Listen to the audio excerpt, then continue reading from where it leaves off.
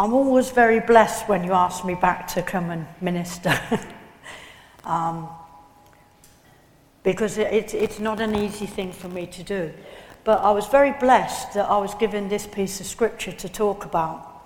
And just before I go into breaking down some of the verse in the Bible there, I'd like to share a little bit with you. And all I have is all I am. And just after the pandemic, me and Karen were struggling to financially make ends meet.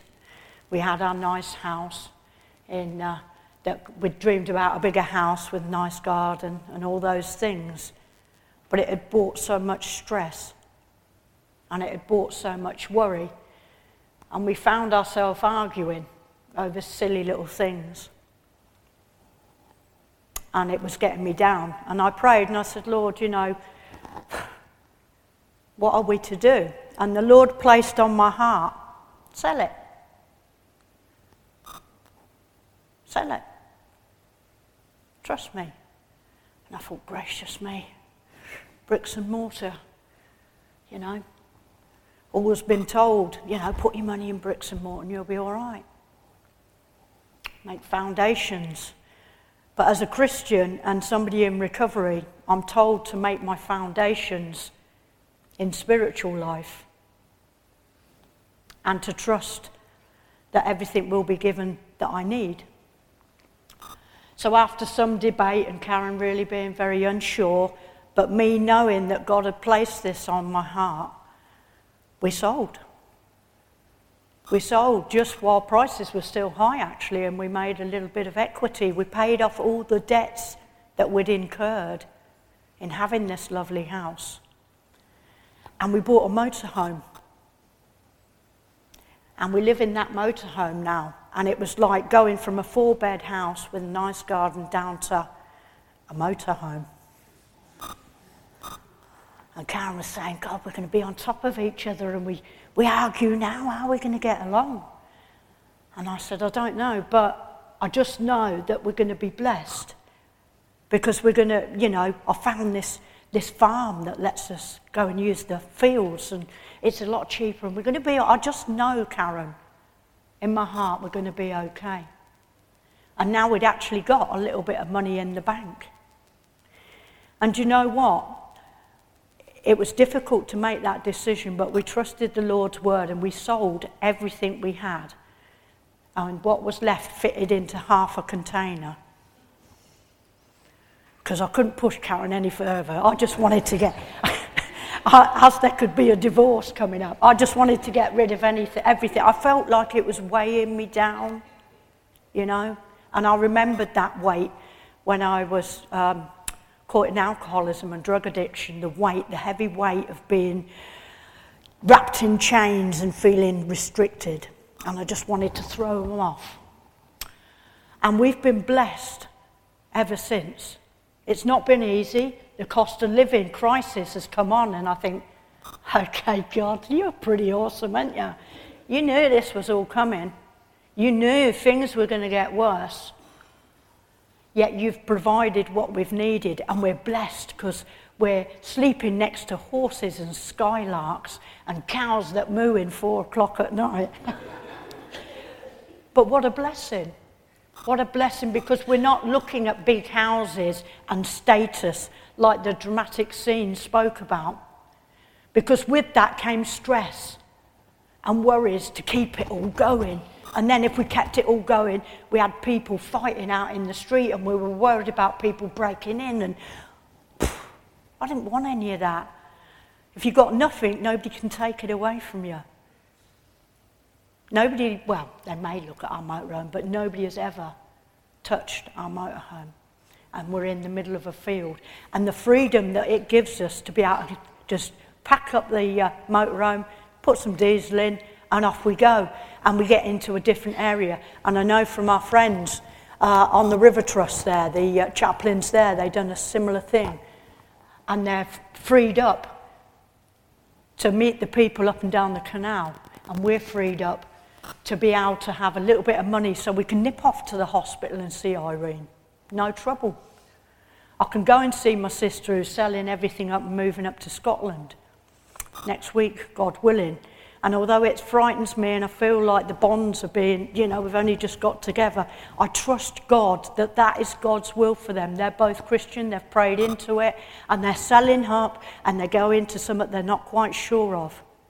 But I know God is doing a new work in his church, particularly at the moment. And there's so many things going on in the world. And you see people squabbling over power and money and prestige and our government's the best government and da. If only they had faith and could see the emptiness of stuff and see the beauty of the kingdom and what's in front of them and what's more important. The chapter says, do not worry, because when you're tied up in worrying, how can you carry God's message? How can you be a channel that he can work through and he can reach? You're all bound up in stress. And Jesus has gathered his disciples and he's saying to them again, because he said to them previously, and shared the stories about the Samaritan and the 72. And don't worry about what you're going to take. Trust that my Father in heaven knows what you need and you'll have it. And the right people will open up the door and they'll feed you and you'll eat what's put in front of you and you will be grateful. Might not be a Ritz meal. Might be a sandwich down by the canal. But it'll be what you need. And he's saying to them, do not waste time concerning yourself with these things, but trust as Jesus does that his Father knows these things and will provide them if they would have faith and trust in God. How much faith and trust do you really put into God? How would you feel if you had to sell everything?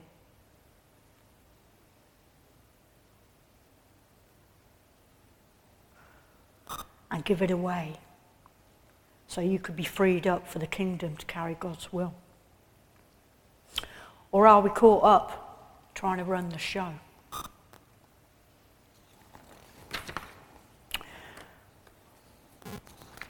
Back in the Sermon on the Mount, Jesus tells us to pray.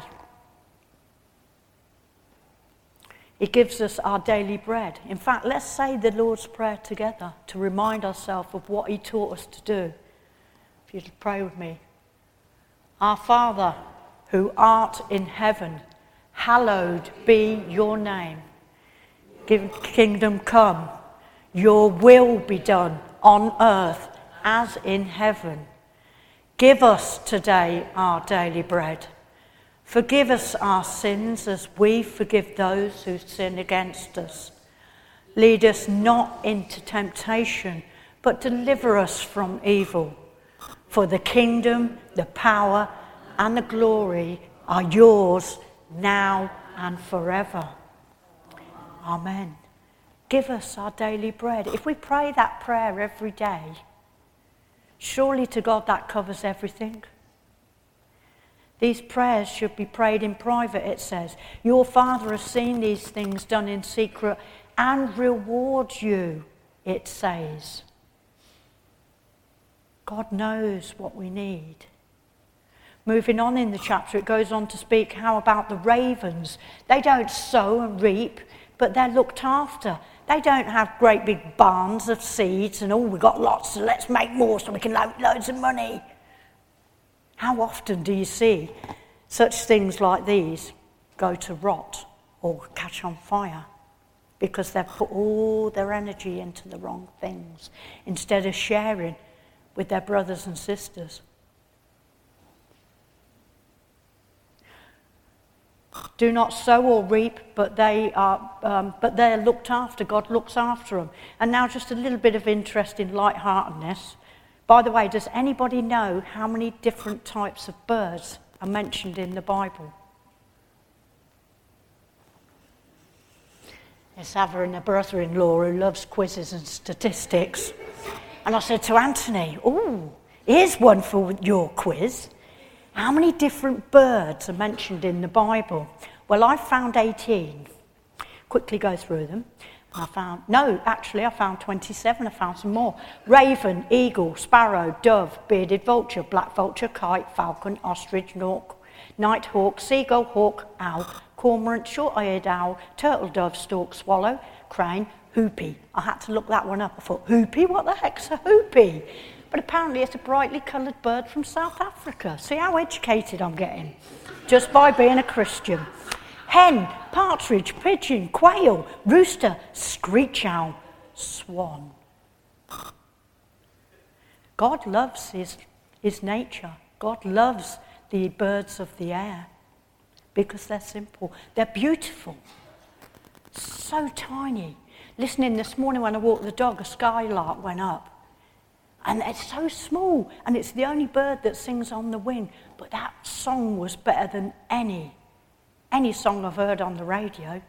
You ask somebody, some amazing artist, reproduce the song of the skylark. Could they? Could they, Eckers? Because only God can do that stuff. What a mighty God we serve. Jesus is using tangible things here, I believe, or for me, because I'm a simple soul, and I love things like, show me a bird, I can get that. Show me something difficult, like an equation or whatever, and it's like, duh, it's gone straight over. But he's using tangible things that the disciples can share amongst his people. And I believe, okay, the Bible was written way back then, but it's just as relevant today as it was then. You can upgrade it, you know, like I upgrade it, and I come out with some random stuff, but it's all based in the scripture that I've read, and I've just put it into George speak. Look at all the birds, look at all the seeds, okay?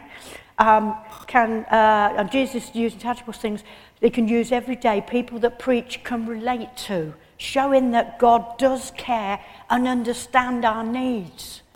I was in the margins when I heard God's calling again. I was so downtrodden and felt like I didn't belong in the church. I wasn't worthy. I wasn't good enough. I swore. I drank. I took drugs. I was a mess. I was gay. And Suzanne said, who the hell? And I said, oh, you swore you were a minister. You're not allowed to swear. Who the hell has the right to judge you?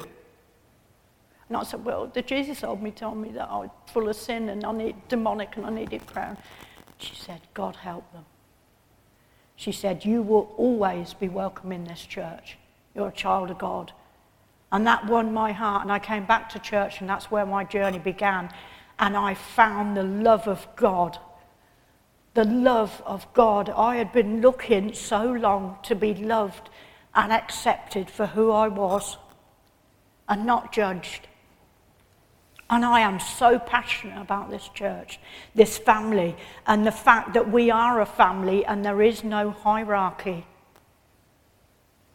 That each one of us has the gift to bring the love of God to another from whatever creed, walk, background. We can speak to them, just say, hiya. Like when I've done, hi God, it's me again, how you doing, mate? And people looked and thought, oh my God. Doesn't matter. It's about putting yourself out there and doing it like I did in the ward. I wasn't shy. I didn't put the curtains round. I just thought, this is me. Hi, Irene. And I was telling her about, oh, I forget. I said, doesn't matter. Keep it in the day. Just for today, you can't remember and it's okay, but you remember God loves you, don't you? And she said, yes, I do. And I trust. And I was just speaking like that, and that touched the people in that ward. They knew that God loved, didn't matter what background you come from, how good you were, how bad you were, whatever, you are loved and accepted in his family if you asked, if you give yourself to Jesus. Sorry, I waffle on, but this is why I've been like a bottle of pop all morning, because I think, wow, this is so good, this is amazing. This is such amazing love, amazing grace. What mercies are bestowed upon us that we can go and share likewise, do likewise. Whew. The beauty of God. Jesus then moves on to explain about the beauty that God bestowed upon the flowers. I always think of Joyce when I think about flowers, and what an amazing gardener she was, and how I also visited her in hospital and was blessed and she was blessed too. And now I try and keep the flowers going around the edge of the church, because she's loved. She's still with us. She still does her stuff. We're going to sing again now while I recompose, and we're going to sing The Light of the World, which is hymn number 1086 in Mission Praise. Those who are able to stand, please do so.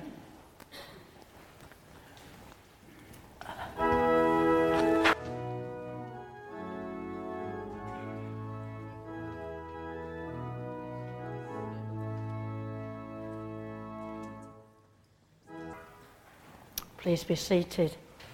I love the hymns because I love to worship, and I'm not always very good at stringing words together, as Sharon will know when she helped me to do my what's it called for accreditation.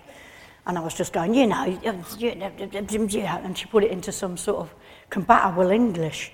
And the hymn, I love that hymn. It just sums it up so beautifully, so beautifully. Right. Verse 27 speaks of the beauty of the flowers and the grass. I won't go into how many different grasses there are, I'm running short of time. But when I think of a violet, we mustn't take ourselves too seriously, because I don't think Jesus took himself too seriously, which made him approachable. He wasn't like the rabbis in the temples. He was just a man. I say just a man, what a man. The violets and pansies, and how perfectly they are made and coloured. Not even the best fashion designer could duplicate them, or an artist truly capture the beauty of these things. The scripture says, how much more will God clothe us? This blows me away. I've never felt worthy of such love, but it reinforces to me here again what love God has for those who believe in him. No wonder Jesus says, you of little faith.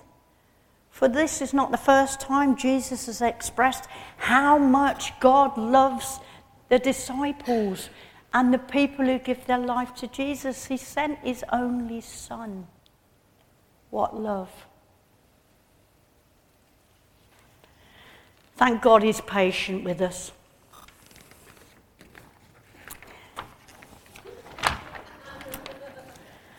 And he understands that we are sinful and we are doubters, and we sometimes doubt our worth in God, but he does not. He knows what we are worth. Seek ye first the kingdom of the God. Seek ye first the whatever. Seek ye first, where's my glasses? There we go. Seek ye first the kingdom of God, and all will be given unto you. Got there. Yay! All will be given unto you. Do not be afraid. Little flock, for your Father has been pleased. Pleased. He loves giving us these gifts. He loves giving us this grace. He loves giving us the scripture.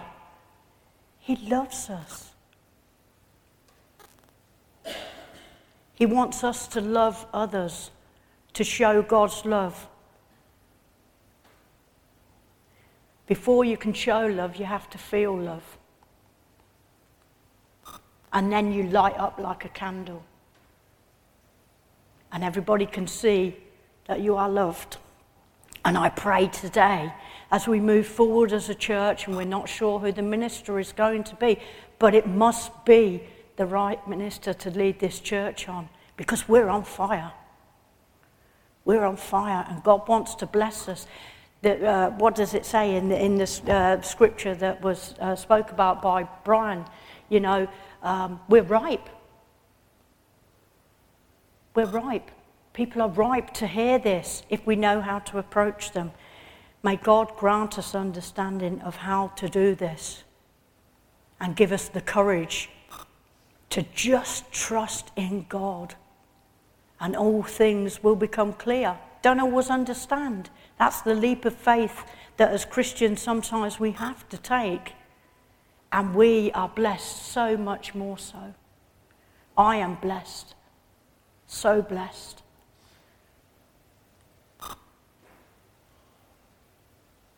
May God grant us understanding of not worrying and not being afraid, and making purses that will last our whole life and eternal life in the kingdom.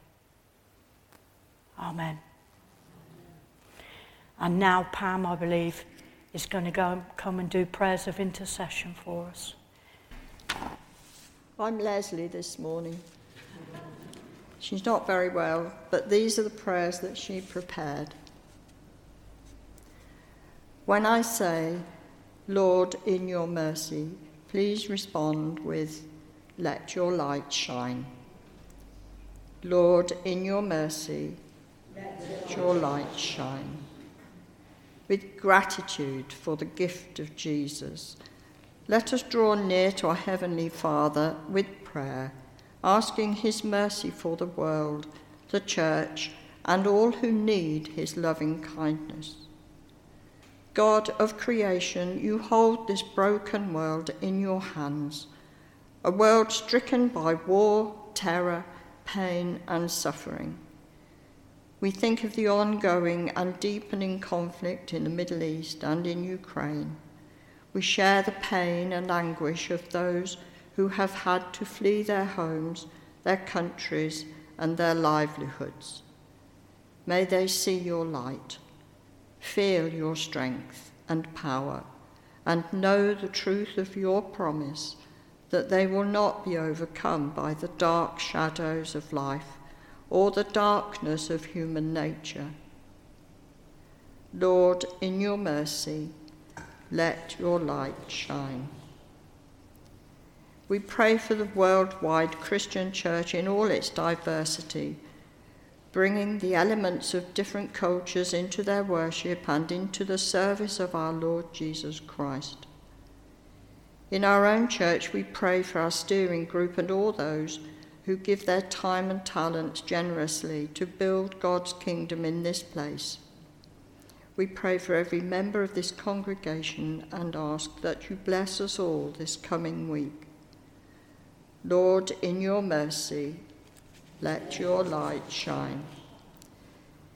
We bring before you, Heavenly Father, all those we know who need God's healing touch today, all who are anxious, weighed down by worries and problems over which they feel they have no control. For those whom we know personally who are sick or in hospital at this time, grant them peace amidst the pain and suffering, and enable them to draw strength from the knowledge that their Heavenly Father holds them in his loving arms. Lord, in your mercy, let your light shine. Merciful Father, we pray for those who have recently died, especially those who have died suddenly and unexpectedly. We remember how they encouraged us by their love and life, and now know the fullness of your presence for eternity. Lord, in your mercy, let your light shine. Heavenly Father, you tell us not to be afraid of what the future holds, not to worry about tomorrow or what to wear. Lord, we make our prayers in faith, for we know your Spirit is at work in our lives, and you make all things possible. As Luke tells us, do not be afraid, little flock, for it gives your Father great happiness to give you the kingdom. Amen. Amen. And our final hymn now, if you'd like to stand, is When I Survey the Wondrous Cross.